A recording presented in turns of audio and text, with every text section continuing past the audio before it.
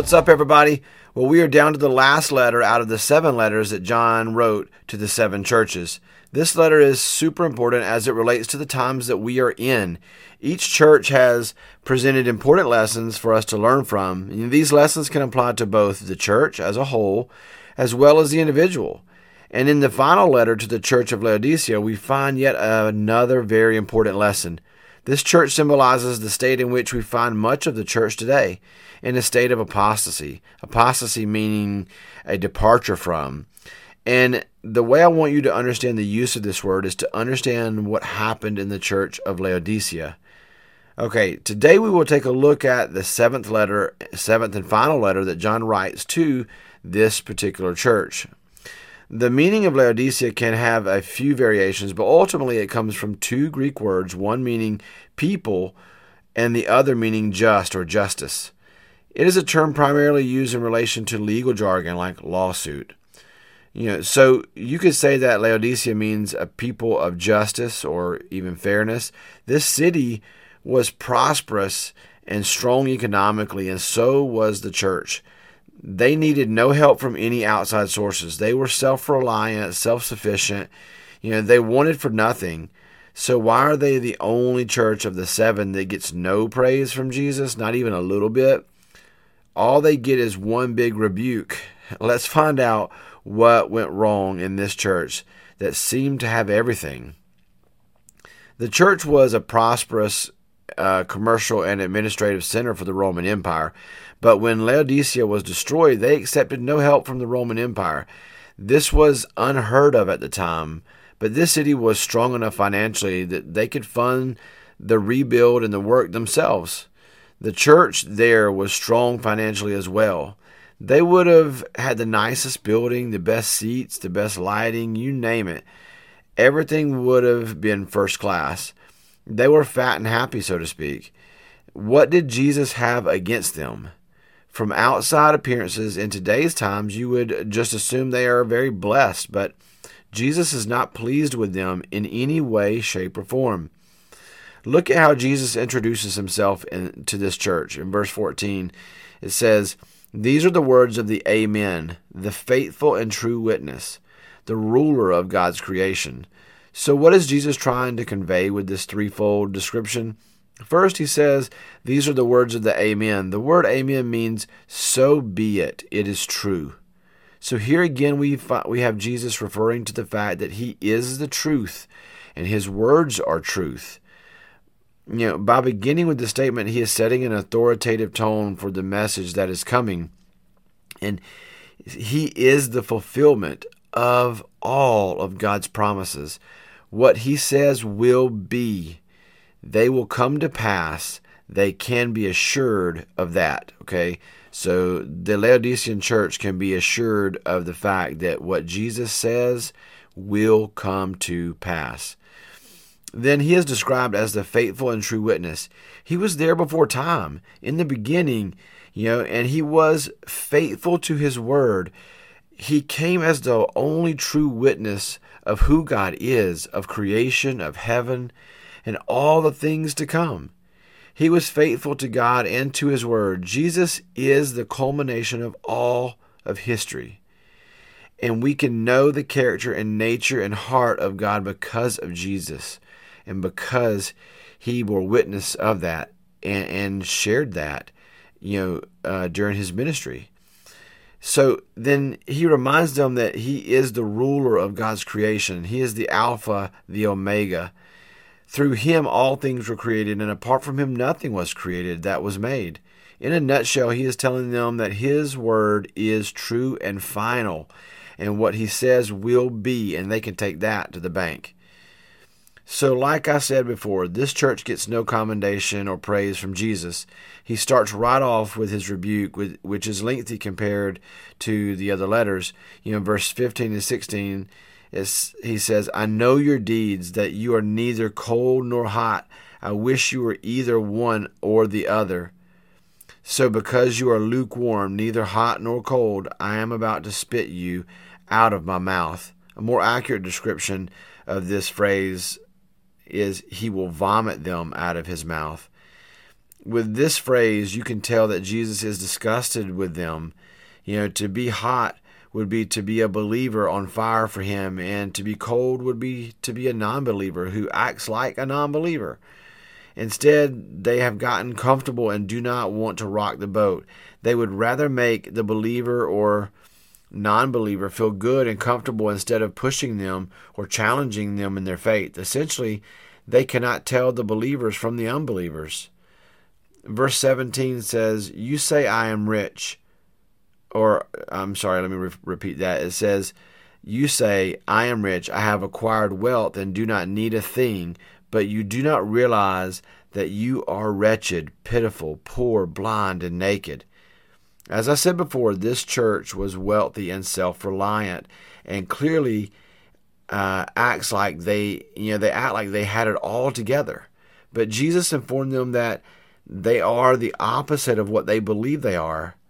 I don't like not like the smaller churches of Smyrna and Philadelphia who were rich in faith.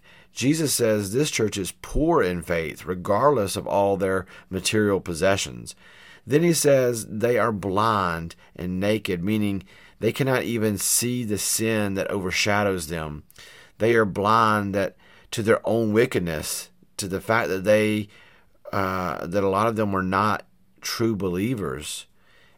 So they are blind to the fact that they're lost in their sin, and they're blind to the truth. When he refers to them as naked, as you will see in the next verse, he is referring to their lack of salvation. They do not possess the white robe that symbolizes salvation, as we have talked about in the previous letters. Now, to be clear, there were some believers in this church, but there was a rise of unbelievers among them who were not being challenged with the truth. They were not learning they were learning to talk the talk, to look and sound like a Christian, but they were not. The truth was not in them. In the next couple of verses, Jesus instructs them to seek him so that they can obtain true wealth, and be rich in faith, so they can be rich in the spirit, so they can be refined by the fire. Let Jesus burn away their impurities, their wretchedness, so they could be, like pure gold. Then he wants them to cover themselves in the white robes, and hide their nakedness, or shamefulness. He wants the unbelievers to become true believers and cover their sin nature with the righteousness of Jesus. The last part about the salve for their eyes would have hit home, because this area was known for a popular eye medication that was known for treating numerous eye infections or eye problems, eye diseases, so to speak. But Jesus is saying, "Come to me so that I can help you see the truth." Unlike Philadelphia, this church was not reliant on Jesus. They had withdrawn from being dependent on him. They were not challenging the believer in their faith, nor were they challenging the unbeliever in their lack of faith. What good is it to have a church full of unbelievers if you're not sharing the truth of God's word in a way that brings conviction that leads to repentance and salvation? If the church allows the unbeliever to be comfortable enough that they remain in their sin and have no conviction to find true salvation in Jesus, then the faith of that church is poor and lukewarm and wretched in the sight of Jesus. This is a real danger to the church believers. When unbelievers begin to influence the believers, it can lead to apostasy and compromise. Jesus says that he would prefer them to be hot or cold, meaning he would rather them be on fire for Jesus, for him, and the mission of the church, where you are making a difference for the kingdom and leading the unbeliever to repentance so that they may find salvation in Jesus, as well as challenging and sharpening the faith of the Christians, of the fellow believers. Or he would rather them be cold, meaning you acknowledge that you're an unbeliever, because you can still be open to salvation if you admit that you are an unbeliever. But when you are lukewarm, like so many in this church, you believe that you are a Christian when you are not. Think about how many people in church today think they are saved, but they are not. They walk and talk like a believer, but the truth is not in them. Jesus says that there will be many who will say to me on that day, Lord, Lord, did we not prophesy in your name, and in your name drive out demons, and in your name perform many miracles? Then I will tell them plainly, I never knew you. Away from me, you evildoers. Despite their unbelief and their lukewarm faith, Jesus reminds them that he still loves them, and that is why he is calling them out and being tough on them. Then once again you see the grace and mercy of Jesus. This church gets the longest rebuke of all the churches, but he still offers them his grace and mercy and another chance to allow him, into their lives so that they may truly know him and be saved. Jesus tells them, okay, I have told you the truth of your condition, and now I'm standing at the door of your heart knocking. If you let me in, I will eat with you, and you with me. This is his way of saying, I am not currently in your heart, but I want to be. And if you will let me, I will come into your life. I will redeem you. I will give you an inheritance of eternal glory. If you let me into your life, I will let you reign with me in my kingdom. This letter is actually one of my favorites because it shows Jesus' love through his rebuke and discipline and correction, and then through his mercy and grace. You see the heart of Jesus, and no matter how bad you are or how much he disciplines you, he will always be there to offer you grace and mercy and forgiveness. You see how much he desires to have a relationship with each of us. It says he stands at the door and knocks. Think about that. The author of creation, the light of the world, stands at the door of your heart and knocks. He pursues us. He seeks us out. That is powerful, and that is love. This letter speaks of a church that doesn't know real persecution. They are well off, living in luxury and abundance. They are comfortable and don't want to rock the boat, don't want to offend anyone, so they, like many today, avoid certain topics or sections of Scripture.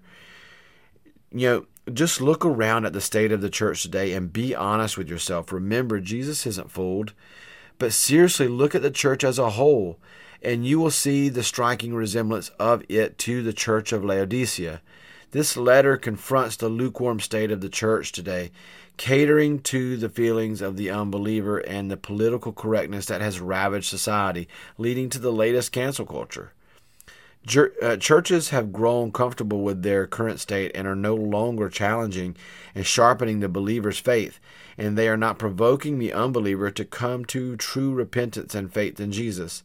The unbelievers in the church don't realize they are even lost. They have the head knowledge but lack the heart knowledge. The church must wake up and get on fire for God once again.